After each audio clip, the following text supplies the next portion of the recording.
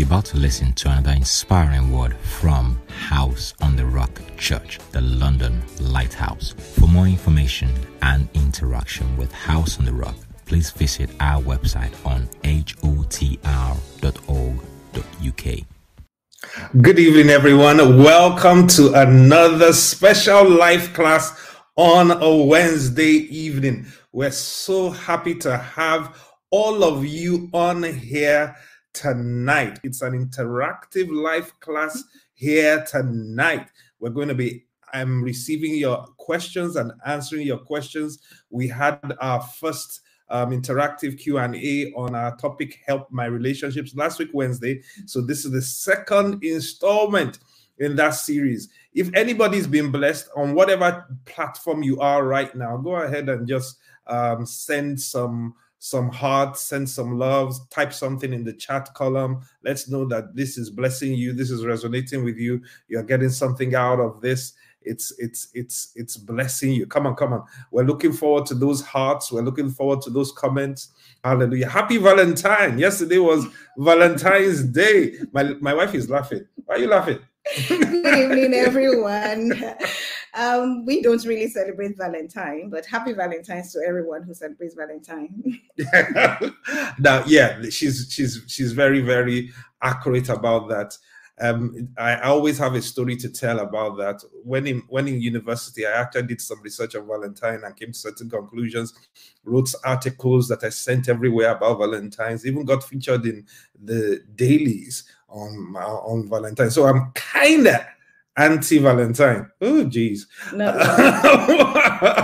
anti-Valentine, but a God's lover. So yes, I'm celebrating love. I'm pro-love. Pro-love. I'm pro-love. Yeah. Anti-Valentine, as the world would describe. Yeah. And Valentine. Yeah.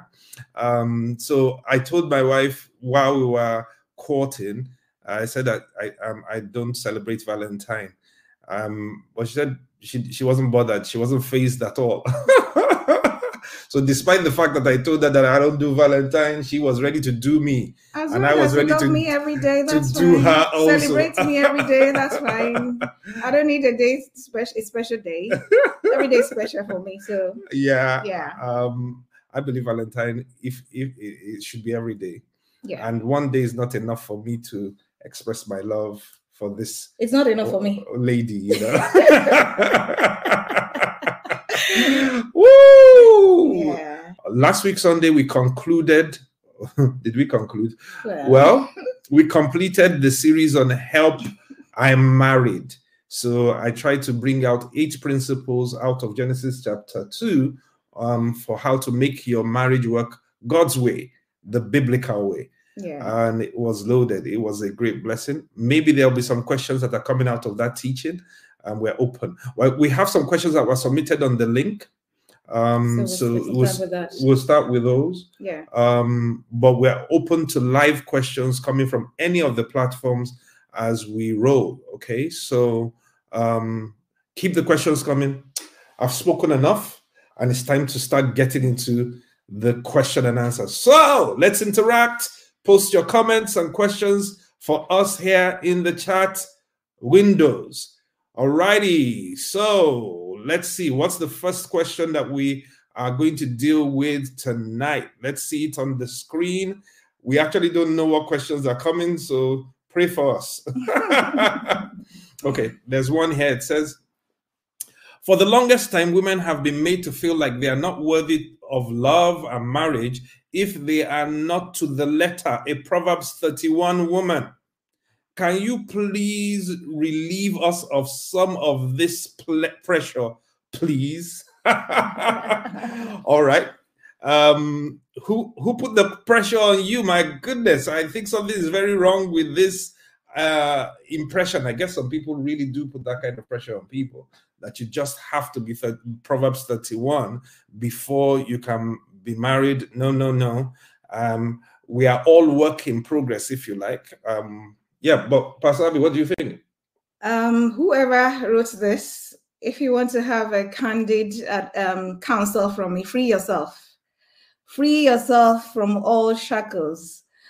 Jesus came to set us free. Therefore, we are not we are no longer under any bondage. There is no verse in the scripture that says, oh, you must be Proverbs 31 woman to be worthy of love and marriage. So free yourself. Whatever they're trying to put on you, free yourself. Proverbs 31 woman is good, but it is not a prerequisite for love and marriage. And if you look through the scriptures, that's not what God said.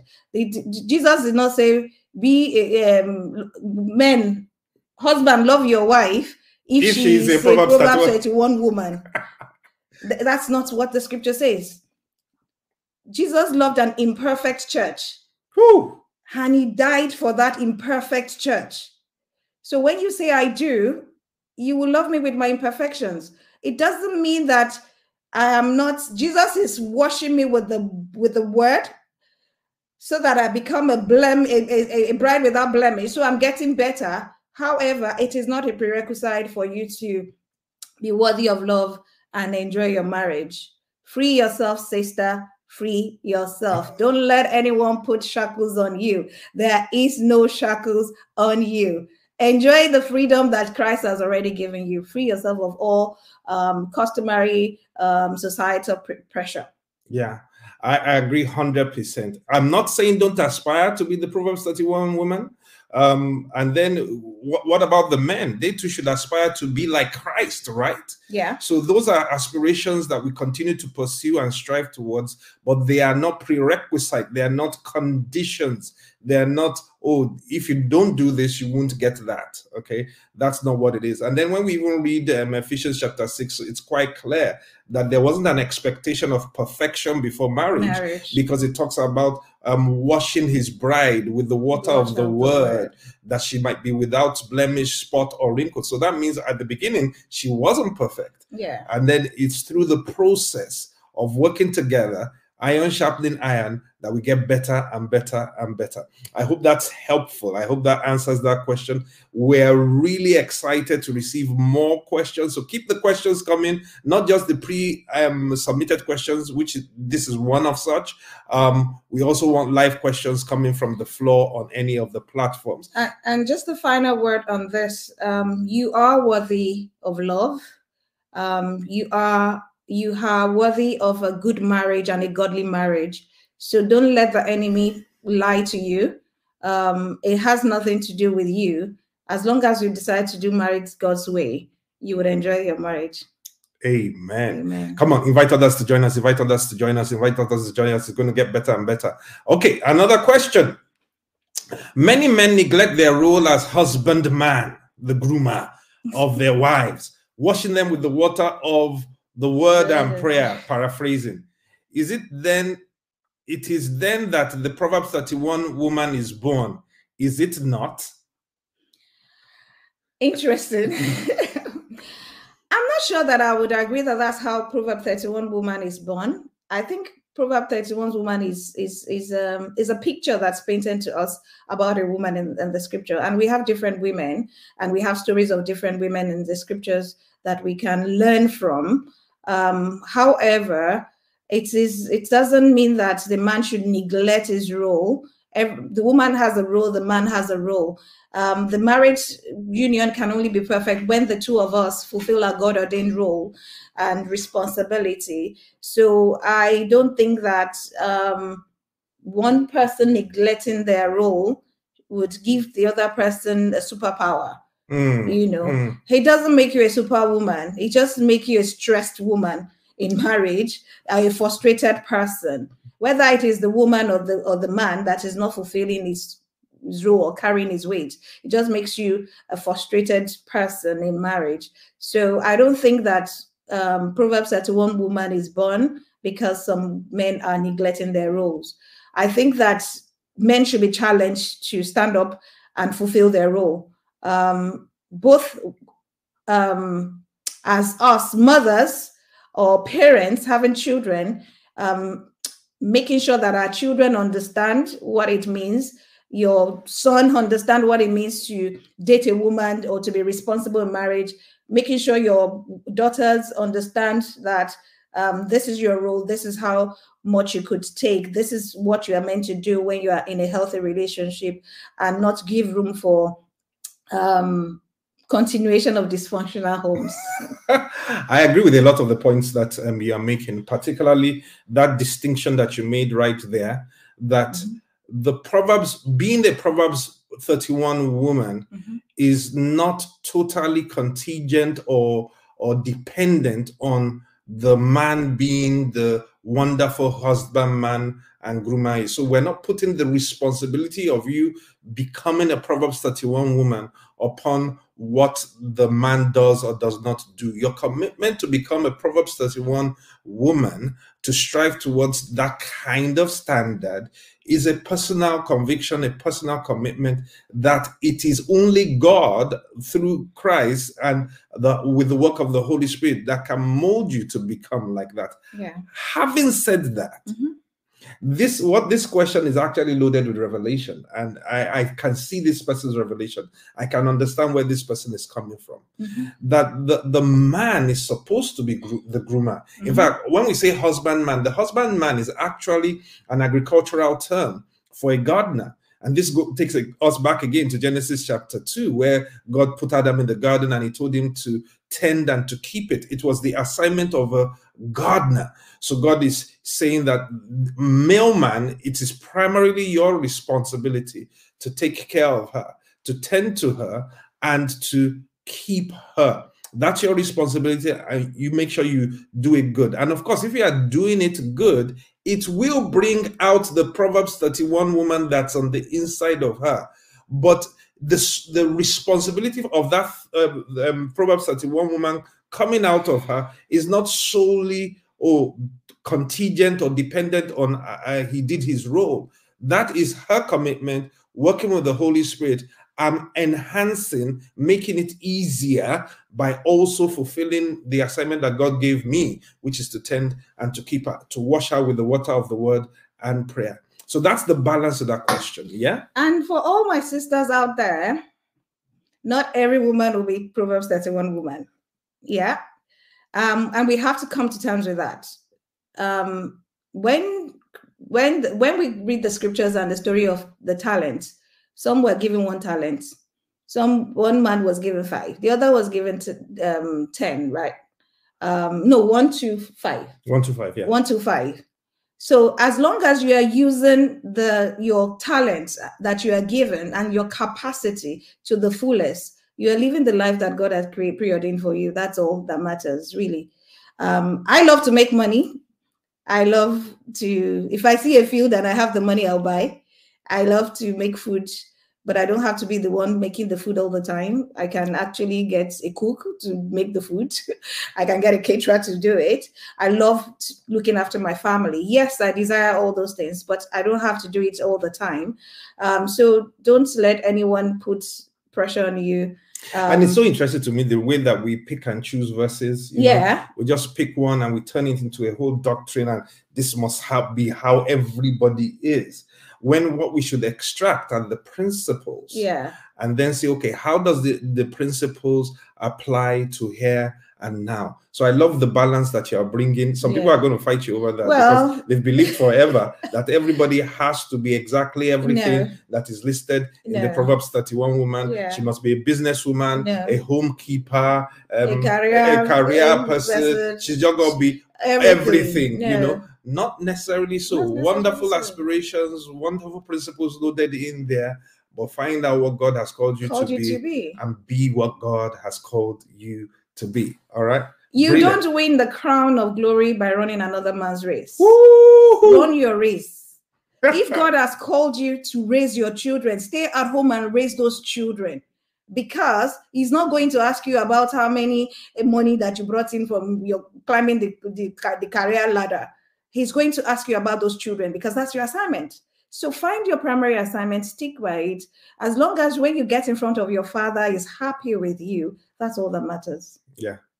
Brilliant.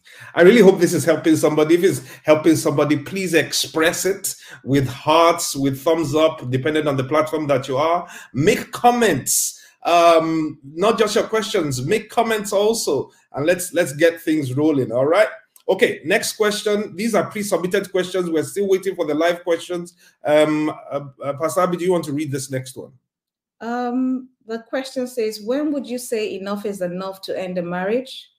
Are there any red lines when crossed by a spouse warranting separation? Could this be excessive abuse, e.g. physical, verbal, emotional neglect, etc.? Okay, this is a good question. The question really is, when is enough enough? Is enough? When is enough enough in a marriage? Mm-hmm. When is it time to call quits on the marriage? This must be something that is never entered too lightly or done flippantly. There must be due consideration of how that, okay, this marriage, it's time to start to wind it up. Now, typically, as a counselor, we would say that there's a process to this, that first of all, it starts with separation, and then we move it on to it could end to divorce or end in a reconciliation. Okay, so this is important for us to understand. Now, some of the red lines, the Bible says that God gives us the window for divorce in a case of infidelity. That's the law. That's Moses' law. Mm-hmm. And in fact, Jesus said that he gave you this concession because of the hardness of your heart. So the truth be told, infidelity legally can be a premise for divorce, but that's legally. By the grace of God, by the love of God, by the enablement of the Holy Spirit, with the right processes and counseling and guidance, infidelity does not need to necessarily mean the end of the relationship or the marriage. We have seen many marriages that have gone through infidelity and still been able to survive. It's a red flag, definitely a red flag, but it's not, if somebody has cheated, that's it, the marriage is over. No, it can still be restored if both parties, particularly the culprit, is willing to do what it takes to get it back on the track. Okay, but looking at the question, one of the red lines that this person is obviously alluding to is the red line of abuse. Yeah, and definitely abuse is one of the huge red flags and huge red lines. But I'm going to underscore once again, there are marriages that have had abuse and yet they have become restored and now are wonderful and exemplary. So again, even abuse in itself is not automatic. It's over. We're divorced, but it is a red flag, and it could be the first clear indication that this marriage is on the rocks. It's at huge risk. Physical abuse is huge for us in this day and age, and even for us as counselors. Once there is physical abuse, the recommendation is separation. Yeah. And then serious investigation as to the roots of the physical abuse. Yeah, because sometimes it has nothing to do with the relationship. It's more deep-seated than that. It's traceable to something else. Mm-hmm. And so we will wait to see the fruit of true repentance, which is more than I'm sorry. Mm-hmm. We see actions that show that the person has truly turned around and been able to deal with whatever the issues were, and then we can say, okay, after the separation, we can come back together. When would you say enough is enough to end a marriage? Enough will be enough when either of the parties' life is at risk. We will not put you in any situation where your life is at risk, because you need to be well to even be in a marriage or to be in a relationship, and you need to be alive to be in a relationship. Mm-hmm. So once you start crossing that line or there's excessive abuse, we would counsel a separation. And the separation does not mean the end of the marriage. It's a time of restoration. So a restorative plan must be put in place during that time of separation to help that marriage and to help both parties to heal. So that's what we would do. But at the end of the restorative process, if both parties or one of the parties are just not compliant and you haven't seen that there's a change or there's fruit of repentance, we won't put that person back at risk. Then we would not help you to dissolve your marriage, but you would then have to make a choice at that point whether you still want to stay in that marriage or not. But our counsel will be clear. You cannot stay in an abusive marriage. You cannot stay in an abusive relationship. If you are in an abusive relationship right now, if there's anybody, really, really abusing you, I think you should seek for help. Don't stay there in silence, because it can be fatal. You just go to heaven too early. Yeah. And God didn't send you there. No, and it's not yet your time. There's a follow-up on the question where somebody says, what advice would you give, especially the younger generation, when it comes to abuse? As some of us have seen our parents go through it and have just been told to stick it out and stay together for the sake of the kids and the families.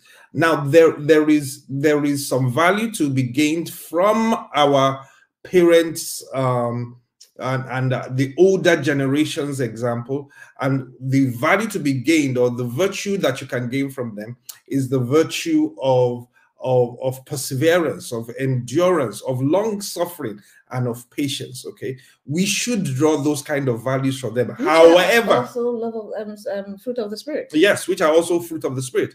However, this is not to say that you stay in abuse perpetually, forever, because I'm just going to stick it out. No. And you don't stay in marriage because of your kids or family, or because of shame.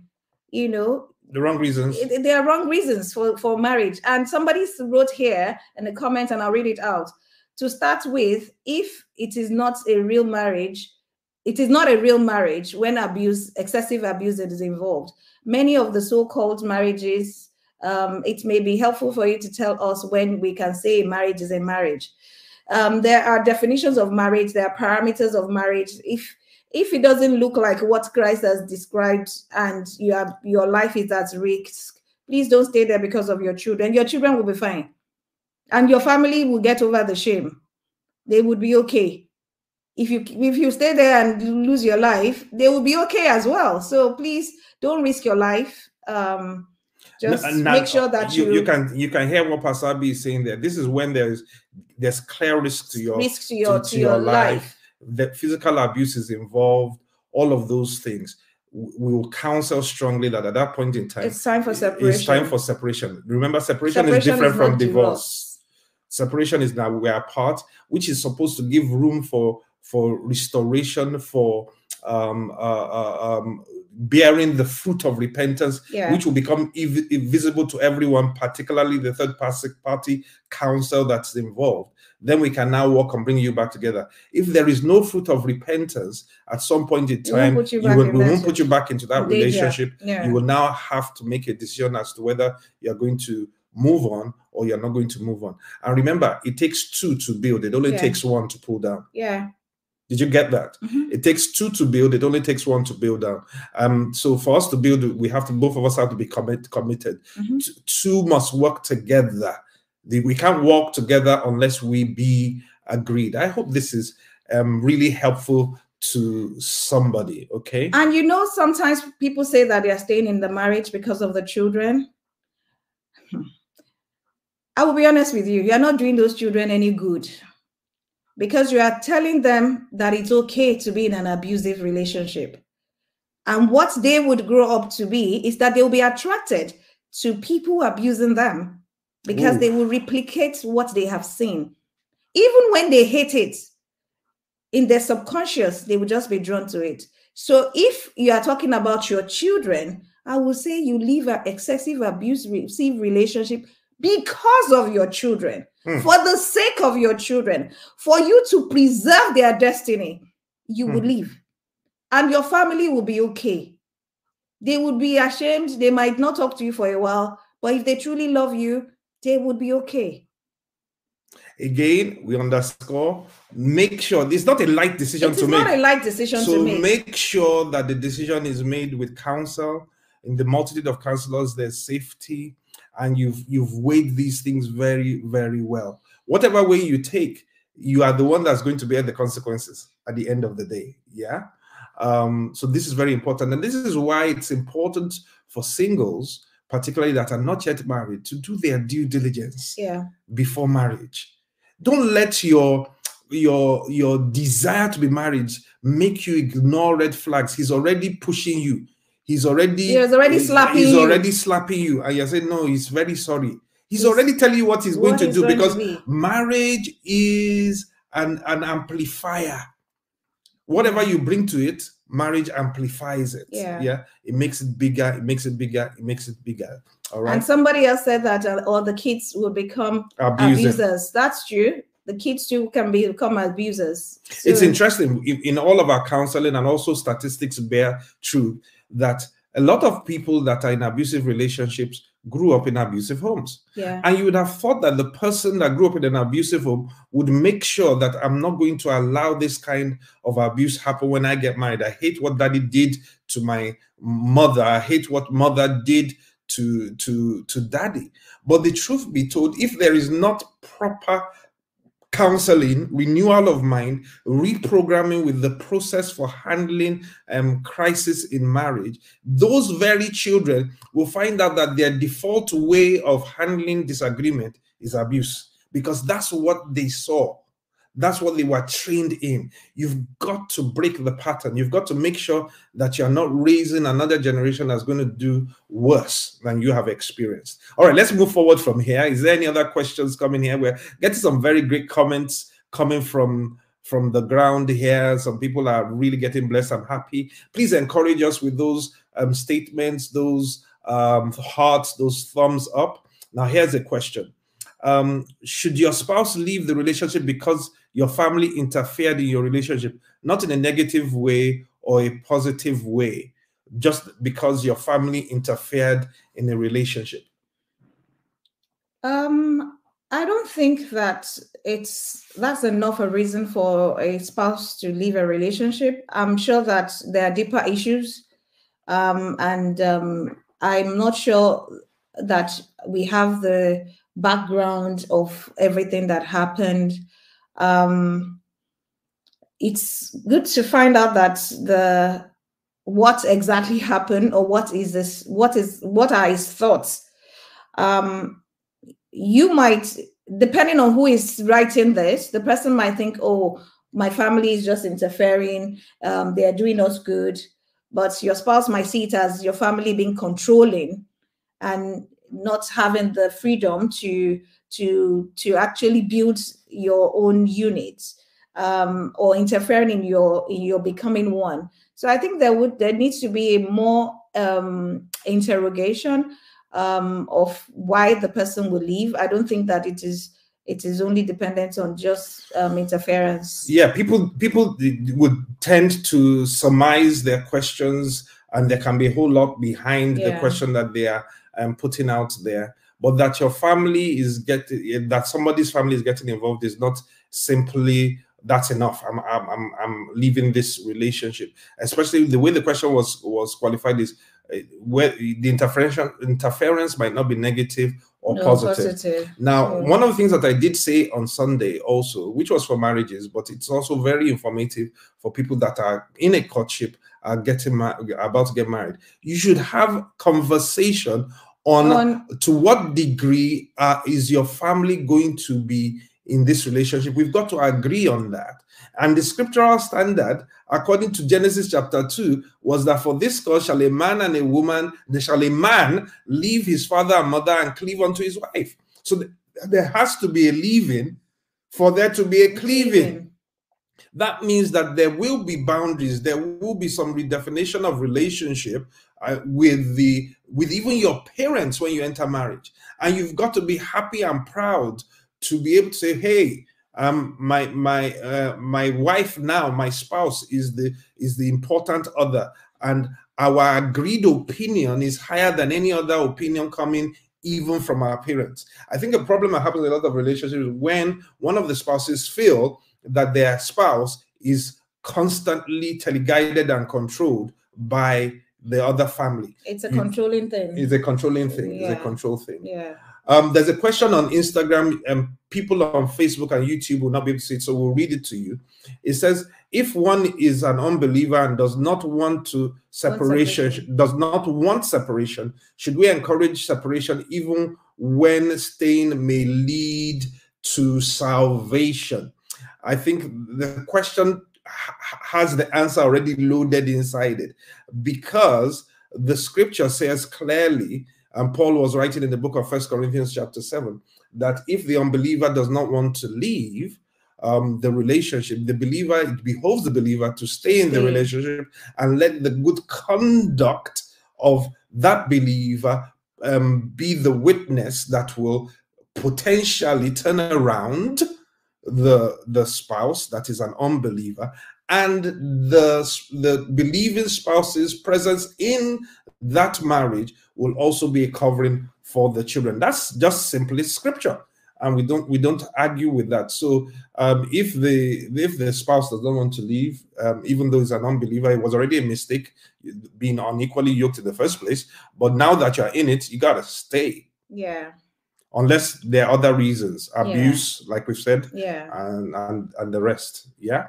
There's another question on Instagram. It says, if a partner develops a psychological illness, can we encourage separation, or how does the abused handle it? We would say for psychological illness, there are set pathways for that to be handled. There are clinical ways to handle that, and we will counsel you to follow the clinical way. If the person is ill to the point that is putting your life at risk, you would be advised by the medical practitioners on how to handle it. But if the person is ill, but is not a threat to your life, and it's something that can be managed, maybe they have one outburst or two sometimes when they are ill, then the medical practitioners are there to support you. We would ask you to go for support training, where you will learn how to handle those kind of situations. That is not a situation for you to say, oh, I want to separate or divorce the person because the person is psychologically ill or has emotional illness. Whether it is physical illness or emotional illness, when you say I do, you would do. It depends on what you can handle, really. So we won't counsel or leave because the person is ill. The traditional vows in marriage is in sickness or in health, till death do us part, right?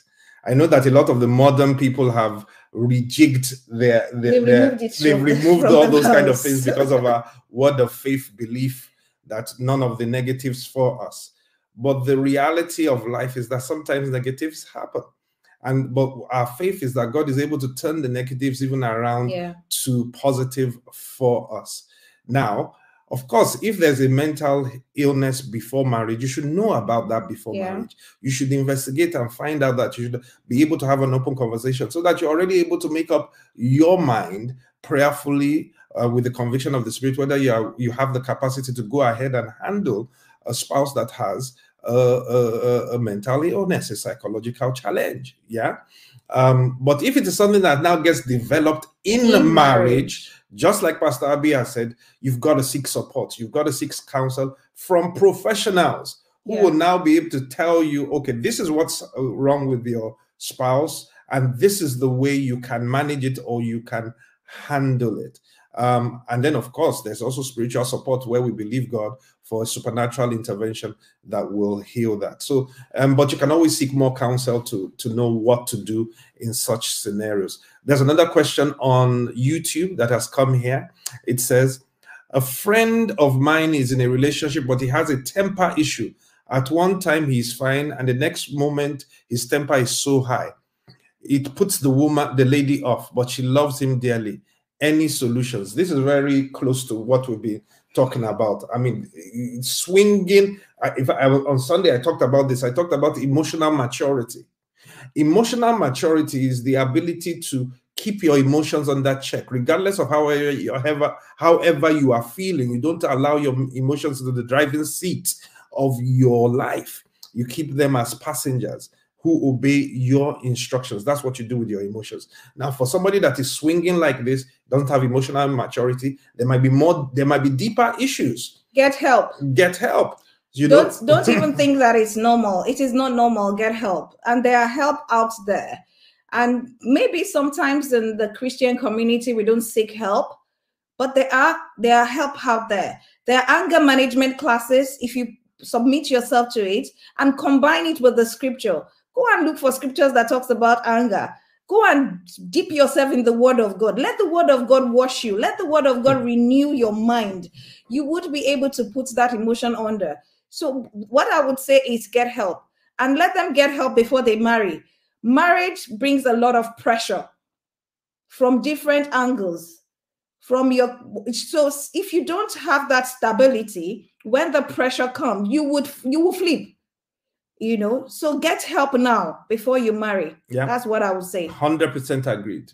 And that's where I was going ultimately. That such a person, it has to be investigated. The person needs to get help. It is not normal. It is not normal to be okay one moment and next moment you are blowing up. Something is seriously wrong. It might be mental health, actually. And it can be just deep-seated things that has very little to do with the person that is even in a relationship. It might even be trauma. It can even be trauma. So get help. Let it be investigated and let it be addressed. Let it be dealt with. All right. Yeah. Somebody put a question here on Instagram. Let's scroll it down just a tad. Okay. What are your thoughts on emotional cheating? Emotional cheating is a subjective area when you say somebody is emotionally cheating. But again, I did touch upon this when we were teaching on Sunday. And what I said about that was flirting. You say it's just innocent flirting. No, it's not, because it's leading somewhere. So emotional cheating might not be a breaking of the law.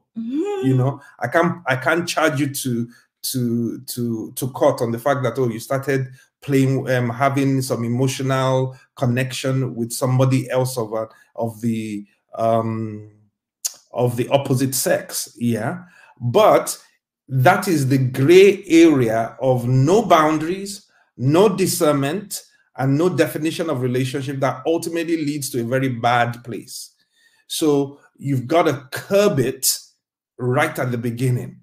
If I'm starting to find that I'm getting my emotional circle from outside my relationship, my marital relationship, and outside my relationship with God, with somebody that is not, then I need to cut that off very quickly. And I need to ask myself questions as to why I'm even being tempted to go in that direction. What do you think? The Bible says you should flee from every appearance of evil. The Bible did not say that you should wait for the evil. It said appearance, as in I can sight you, I will flee. When it comes to sexual temptations and all that, it is not something that you play with and say, I'm just flirting, I'll be okay, I don't need it. It will definitely lead to physical cheating. If you fan that flame enough, it will. So please, let's just flee. That is don't even try to be a strong man. Don't even try to be a strong woman. Flee and be accountable. I remember there was a day I went out and, I was decked up, and everywhere I went to, everybody was like, complimenting me. And my husband did not compliment me that morning. I picked up my phone. I said, a lot of people have been complimenting me. In fact, a married man called me in my office to say, you're looking so cute today. So let me hear your voice so that I can put that in my head and it's playing. So I would give myself to other men's words that can fill my head. So please, babe, say it. I want to hear it now. And that helped me throughout the day, because of course, all of us we enjoy the appreciation and the attention. However, if it's from an illegitimate source, then it can hand us into trouble. So I would rather say, go back to my legitimate source and get that compliment there. Say it. You didn't even notice me this morning. People have been saying it. The cab driver, the door man, my office people, married man, everybody has been complimenting, saying, I want to hear your voice because it's your voice that I want to keep in my head. So that helps. That helps. Okay, now this person, the person that asked this question, kind of followed it up, and it leads me to another question that I want to ask now. What if your spouse does not agree that getting emotionally involved, getting emotional cheating, as she is describing it, it doesn't agree that's an issue? The person says, my partner does not believe in emotional cheating, but it is an issue in our relationship as it could lead to physical cheating, which causes trust issues in the relationship. So now the issue she's having is that the spouse does not agree that emotional cheating is even a problem, you know. So how do I get the spouse to even agree that it's a problem? I think you should seek counsel and speak to someone that the person, your spouse, would respect, so that you could be able to say, this is my challenge, and we'll be able to deal with it. The person will look at it and deal with it. It's a difference of perspective and also value. He doesn't say it the way you say it, but you know that it is a danger to your relationship, and you should shout it out. Don't keep quiet. Don't live with it, because it will not end well. So seek counsel, speak to someone he respects and someone that you both respect. You must have mentors. Another question, and I'm not judging you, is to dig deeper into what is he looking for?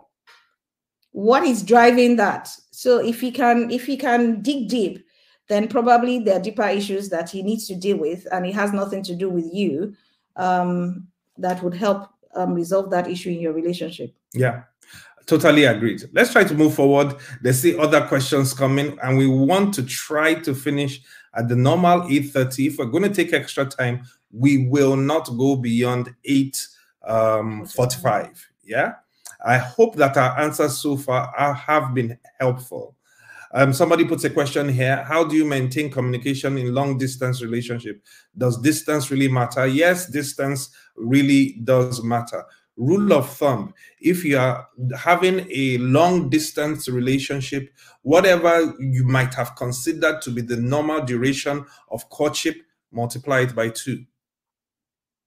Because you are not going to be able to really get to know each other properly with that distance. Now, when I say what is a normal duration of courtship, well, the truth be told, that's for you to define. We have some guidance. Our guidance is things like you want to have at least 6 to 9 months. And this is debatable. Counselors will have different measures, but at least 6 to 9 months of courtship, because even if somebody is pretending, it can't keep a pretense up for 6 to 9 months. But over distance, it's so much easier to pretend. Yeah. So you want to, if you have distance, you want to increase the length of the courtship, because I want to really get to know you. Communicating over distance now with technology is a lot easier. Video calls, and so on and so forth. Is that enough? It's still not the same as being in person. I would say that the problem is not the communication in long distance, because technology has made all those things easier. I think the challenge is getting to know that person and having physical interaction, or being in a place where you could see some things that cannot be seen on the phone. If you spend... We're not saying, you understand. Yeah, if you spend a day with me, maybe let's say 6 hours with me, might see something that you would not see if you even if you spend 2 hours on the phone with me. You know, you might not have seen me when I'm under pressure during the day, or how I handle pressure, and you would only rely on what you are being told. If you ask me, does distance really matter? If I date someone in a long distance, and we're only able to see each other for a year, for a whole year, but we're only able to visit each other like 4 times, or let's say 3 times, 3 times more in the whole year, and we spend maybe 1 week of that visit, that means I've only seen that person 3 weeks out of the 12 months. But if I'm close to the person and we're in the same locality, we will see each other more frequently. We'll have many dates, and I would be more exposed to what is happening in the person's life. So it's just the process of getting to know each other rather than just communication. Communication during courtship is not an end to itself. Is communication. You are communicating to discover each other, to know each other. So the point is, are there other ways for you that you would use to know each other? Let me be the devil's advocate and tell you that some people, and I'm even in being the devil's advocate, I'm going to knock it out of the water too. Yeah.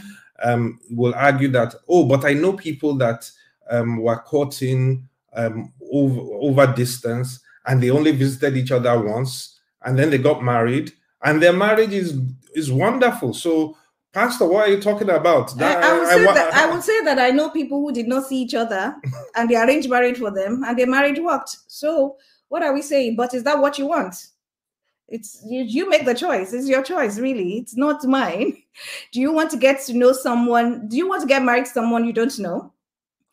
Do you want to know the person more? Do you want to get into their life and know what is happening in their life and know how they take? Is your choice. For people who get married to people they don't know, they're ready to take whatever comes in the marriage.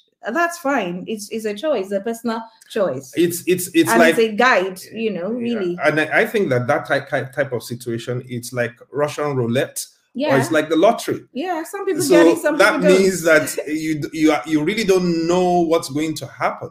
Yeah. Meanwhile, the scripture is clear: count the cost. Yeah. And to count the cost, you need information, right? So that somebody seems to have been able to get away with it doesn't mean that, oh, that should become the template of how everybody goes on with the relationship, and then finally realize that a lot of people don't tell you what's going on behind the doors in the room with the curtains drawn. Yeah. A lot of people know how to pretend when they come out. They don't tell you what's really going on inside. So follow better counsel than just taking a gamble just because you are desperate to be married. And you remember what we said? Communication is not, it's a means to an end. It's a means to you getting to know each other. It's not just about talking. It's not just about communicating.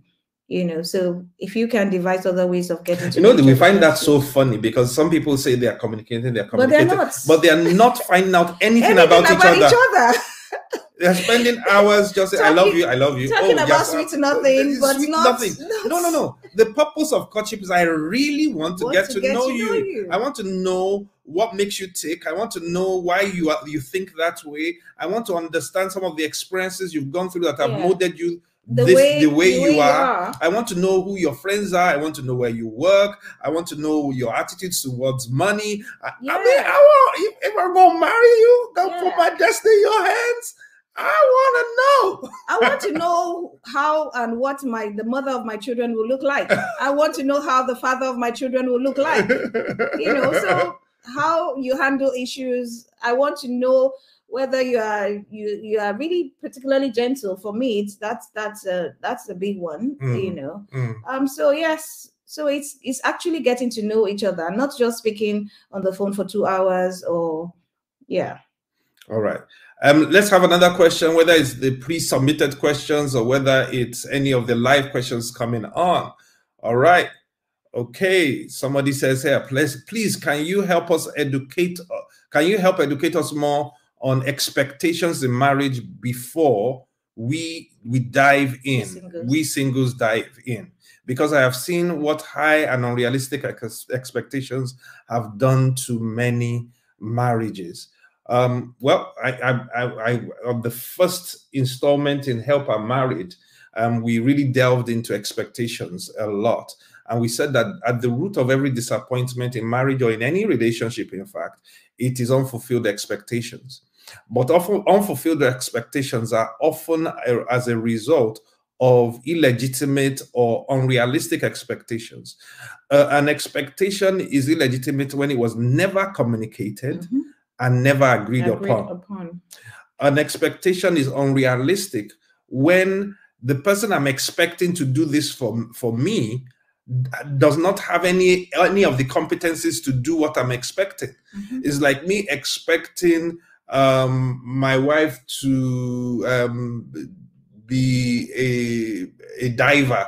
You know, she doesn't swim. I don't swim. So why would I have that expectation? It's an unrealistic expectation. It's not based on fact. It's not based on an assessment of the person's ability or competencies. Yeah. So to help you as a single person, you want to have rich conversation with whoever you're interested in to be finding out what their competencies are, what they are able to do. You want to have rich conversations to let your expectations be premised on what has been communicated and agreed upon, not what has just been assumed. Yeah, that's what's key. So the singles season, and this Sunday is Help I'm Single. Yeah. The single season is information gathering season. Yeah.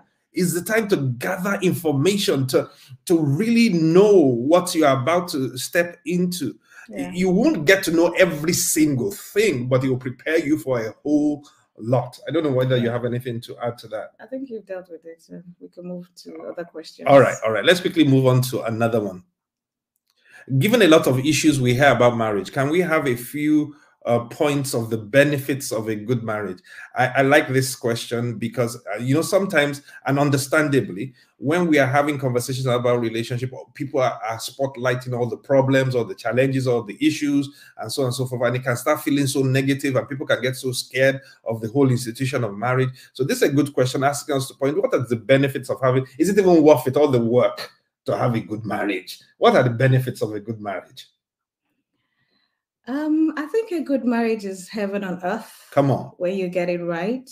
It's I don't know if there's anything that I can compare with it to it. There's absolutely nothing compared to it. If we do marry the way God wants it, number one, that's pleasing to our Father in heaven. Number two, we are setting a standard for the world. And as much as we hear a lot of issues about marriage, I dare say that there are some marriages that are working out there. There are people that are enjoying their marriages and not enduring each other. I don't know whether I can even point out the benefits of a good marriage. Maybe Pastor will be able to do a better job at that. But I can tell you that there's no other place I would want to be than being in a good marriage. You have companionship, you have friendship, you have agreement in the place of prayer, you have somebody you can just share silly things with. Not everything is serious. If I'm looking for a friend that I can just be myself with and just say silly things, here it is the one that I can. He sees my vulnerabilities. I'm not scared to open up to him. It's just fun. It's just doing life together. It's not stressful. It's not I don't know what to say. I mean, all the points are well taken. Remember that the purpose from the scripture, God's purpose for marriage, is for the amplification, the enhancement of the fulfillment of purpose. So one of the benefits of a good marriage is that she gets to fulfill her purpose more effectively than ever before. Yeah. I get to fulfill my purpose more effectively than ever before. One which is 1,000, two which is 10,000. All right, so that's one huge benefit of marriage. I'm not doing life alone in the context of marriage. Yeah, and able to do much. Are we saying that everybody must be married? No. Not everybody is called to marriage. Not everybody have the grace for marriage. Yeah. Does that mean that person will not reach their full potential? Of course, they can still reach their full potential if it is not in God's design for them to be married. He's factored all of that into the equation. He knows how to still bring out their full potential. But one of the ways that we know people are able to actualize their full potential is in the context of marriage. Another benefit of marriage, obviously, is the companionship. Somebody that gets you and that you get. It's not primary purpose, but it is definitely a part of it. Another key purpose of marriage and benefit of marriage is godly seed, raising up children that also share your faith and therefore are able to also build their own families along the same template, and thereby we are expanding and extending the kingdom of God. Good marriage also creates a strong stand against the enemy in this world that we live in, protecting the godly seed, but we're able to wage even more effective spiritual warfare against all of the plans of the enemy. I mean, we could go on and on just trying to list out the benefits. Comments from some people on Instagram. Somebody said reduces the madness in the world. Some people say as a creative individual, marry the right person cannot be underestimated. Some people said, somebody said having godly seed, gist partner. If you have a good marriage, is the best thing in the world. Yeah, so those are some of the comments. Yeah, they're great comments. Yeah, so I hope that helps, and it's nice to be able to talk about the positive things that happen when you have a good marriage. When you build a good marriage, it doesn't just happen. You have to build it. You have to tend and to keep it. You have to make it so. Yeah. All right. Yeah. Okay. Any other question? We're getting close to 8:30. What are your thoughts on soulmates? An interesting one. There are a lot of philosophies and ideas around the whole issue of soulmate. And I wish the person that asked the question can give a little bit more light on what they are thinking about soulmates. Are they talking about soul ties, or are they talking about soulmates? Okay. Now, if you are thinking about soulmates in the context of you are built for one another, so we are soulmates. One person in this world for you, and if you don't find that person, that's it. You've missed out on your soulmate. You were crafted in heaven for one particular person, and that one person was crafted for you, and you are soulmates.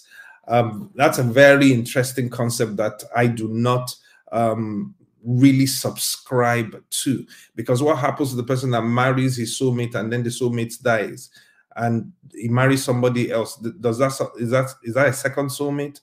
Or even the person that lost two people and then marries a third person? So what happened? Are soulmates changing? If it's only one person for one person, you start to see that it gets very, very complicated. We are able to talk about the concept of a soulmate in a good marriage. Yeah, because in a good marriage, we are building together. It's working. Then I say, she's my soulmate. She gets me. He's my soulmate. He gets me. But it doesn't necessarily mean that if she had hooked up with somebody else who's also a good person and ready to work, if I had hooked up with somebody else who is also a good person, that we wouldn't have the same testimony of being soulmates. Yeah. So we are able to make the judgment of soulmate, that we are soulmates, after we said I do and we made it work. Not necessarily before. I hope I'm helping, but maybe you can give more light. I think the thought about soulmate is about becoming one. That is when you can say someone is your soulmate. And when you are saying I do, that is the point where you are starting the journey of becoming. So I don't think that I would not say I subscribe to soulmates before marriage. I think that you would become soulmates as you journey along and do life together in that marriage. However, if we have to discuss about one person that is made for you, I think you should share your experience about that lady that you wanted to date. Come on, why did you have to go there? Yeah, I have to go there. I think it will help someone that you thought and fixated upon, and God told you, and that's even from a personal experience. And I think for all of us as children of God, we will have those experiences. Over to you. So I in my journey and in my experience, there was a situation in my life where I found I fixated on somebody. I really liked the person, and I thought that definitely I want to get into a relationship with this person and get married to this person. And so I was talking to God about it, and God said, "What do you want?" And I said, "God, I want this person." And God said, "That's not what you want." And I said, number one, I was minding my own business. You are the one that asked me what do I want. I now told you what I want, and you're now telling me that's not what I want. So I was kind of getting annoyed with God. And then God said to me, "No, that's not what you want. What you want are the virtues that you see in this person. Don't fixate on the person, fixate on the virtues." So go and write down the virtues. So go and write down the virtues. Woo, hallelujah. And then I found somebody with all the virtues and more. Hallelujah. So a lot of the time we fixate on the package or on the container when we are supposed to fixate on the content. Yeah. And then say, oh Lord, what are the uncompromisable, undebatable, not up for question contents that I've got to have in my soulmate. And then that's what I'm looking for, and that's what I'm looking for the confirmation of. And once I get the confirmation of it, boom, we're able to work. The problem with an absolute soulmate kind of mentality, that there's a soulmate for me out there that's mine, is that if you are not careful, you feel that, oh, I've missed my soulmate. So if you marry somebody now and then you're having challenges in that marriage, you now say, oh, it's because I didn't marry my soulmate. It's because I missed out on my soulmate. Yeah. And that's a problem, because whoever you marry, there will still be challenges. So the fact that there are challenges does not mean that person cannot be your soulmate. It's still in fact, what you should do is say, like my wife was saying before, is that once at the altar, once I say I do, you have become my soulmate. Yeah. my only option. So now we are going to walk that soul into mates. We are going to walk that soul into mates. You know. I really hope this is helpful for somebody. Yeah. Note again that we're given as best a counsel as possible, based on the information that the information that you are giving us, and also based upon the Word of God. Now remember, like I've said throughout this series, there's the ideal painted by the Word of God, and there's also the reality due to the choices and the decisions that people make. But we want to deal with all of that, the ideal to the reality and everything in between. So there are a lot of us that we've made mistakes. There are some of us that have been married before, we're divorced now. Not us, but you understand what I'm saying. There are a lot of us that have been through abuse. There are people that, whatever your status is, God still has a glorious plan, a glorious destiny for you. It's not too late to start learning the right things, the right lessons, and to build the right way. There is healing and there is restoration for you. We're still going to get into the divorce issue somewhere down the road. Don't run away. Stay with us throughout this series. God bless you. God bless you. There's one more thing I want to say. If somebody is in that situation, don't let the enemy lie to you that you've missed a soulmate.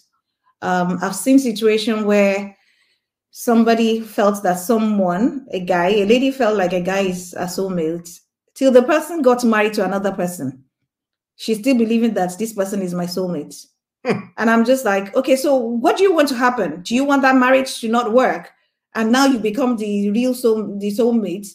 Or do you want the woman to die and then you are free to be able to marry the person?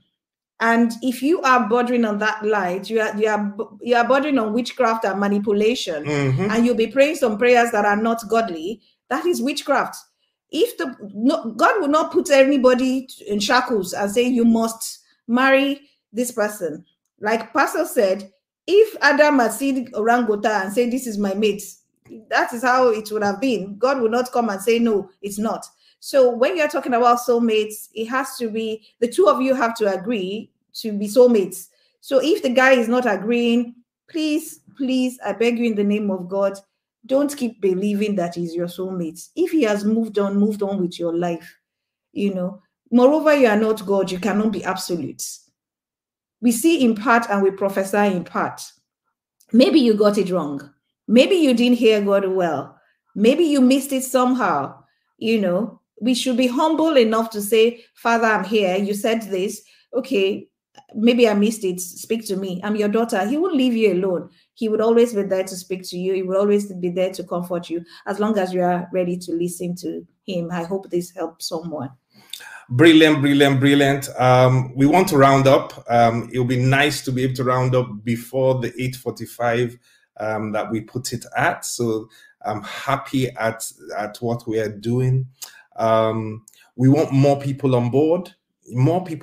So don't miss next week Wednesday. Next week Wednesday is still going to be question and answer. It's still going to be interactive, so it'll be great to have you all. And more important, can we get at least 100 people on board next week Wednesday? Be an ambassador. Make sure you bring someone onto the platform. Just one person. That would be absolutely great. And next week Wednesday we'll be focusing very much on singles issues, but we'll let it flow in any direction as your questions actually determine the direction that we go. All right, so it'll be great to have you on next week Wednesday also for the Q&A. If you want to support us and support the ministry of House of the Rock London, we encourage you to give towards this ministry. Please choose the pathway that is most preferred by you to give towards the ministry. We are good ground to sow in. As you sow this seed, you will also enjoy great harvest in the mighty name of Jesus. You can always visit the website and see where to give there if you want to give. God will bless every giver and every gift in the mighty, mighty name of Jesus. Amen. I hope tonight was a blessing to you. If it was a blessing to you, let's know. Let's see it in the chat column. Let's see it in the hearts. Let's see it in the thumbs up. Let's see it in your responses. Did you get something out of this? Did it help you? Did it bring answers? Did it bring solutions? Would love to hear from you guys. Quickly, let's see some responses as we're bringing this to a close. Yep. Thank you everyone for coming, and please bring a friend next week. Send your questions. The anonymous link to send question is live, so even after today's interaction, you can still send your question. You can send it any time of the week. It's open, and we will try to answer as many questions as we can. Brilliant. God bless you real good. We speak a word of blessing over your relationships. Whatever state or level of relationship you are right now, we pray that from this point onwards, there's a positive trajectory, a positive movement in the right direction in the name of Jesus. Every crooked path will be made straight. Every rough place will be made smooth. The glory of the Lord will be unveiled in your life in terms of relationship in the name of Jesus. Amen and amen. And we share the grace and fellowship, grace of our Lord Jesus Christ, the love of God, and the sweet fellowship of the Holy Spirit rest and abide with us now and forevermore. Amen and amen. Hallelujah. God bless you. God bless you. God bless you real good.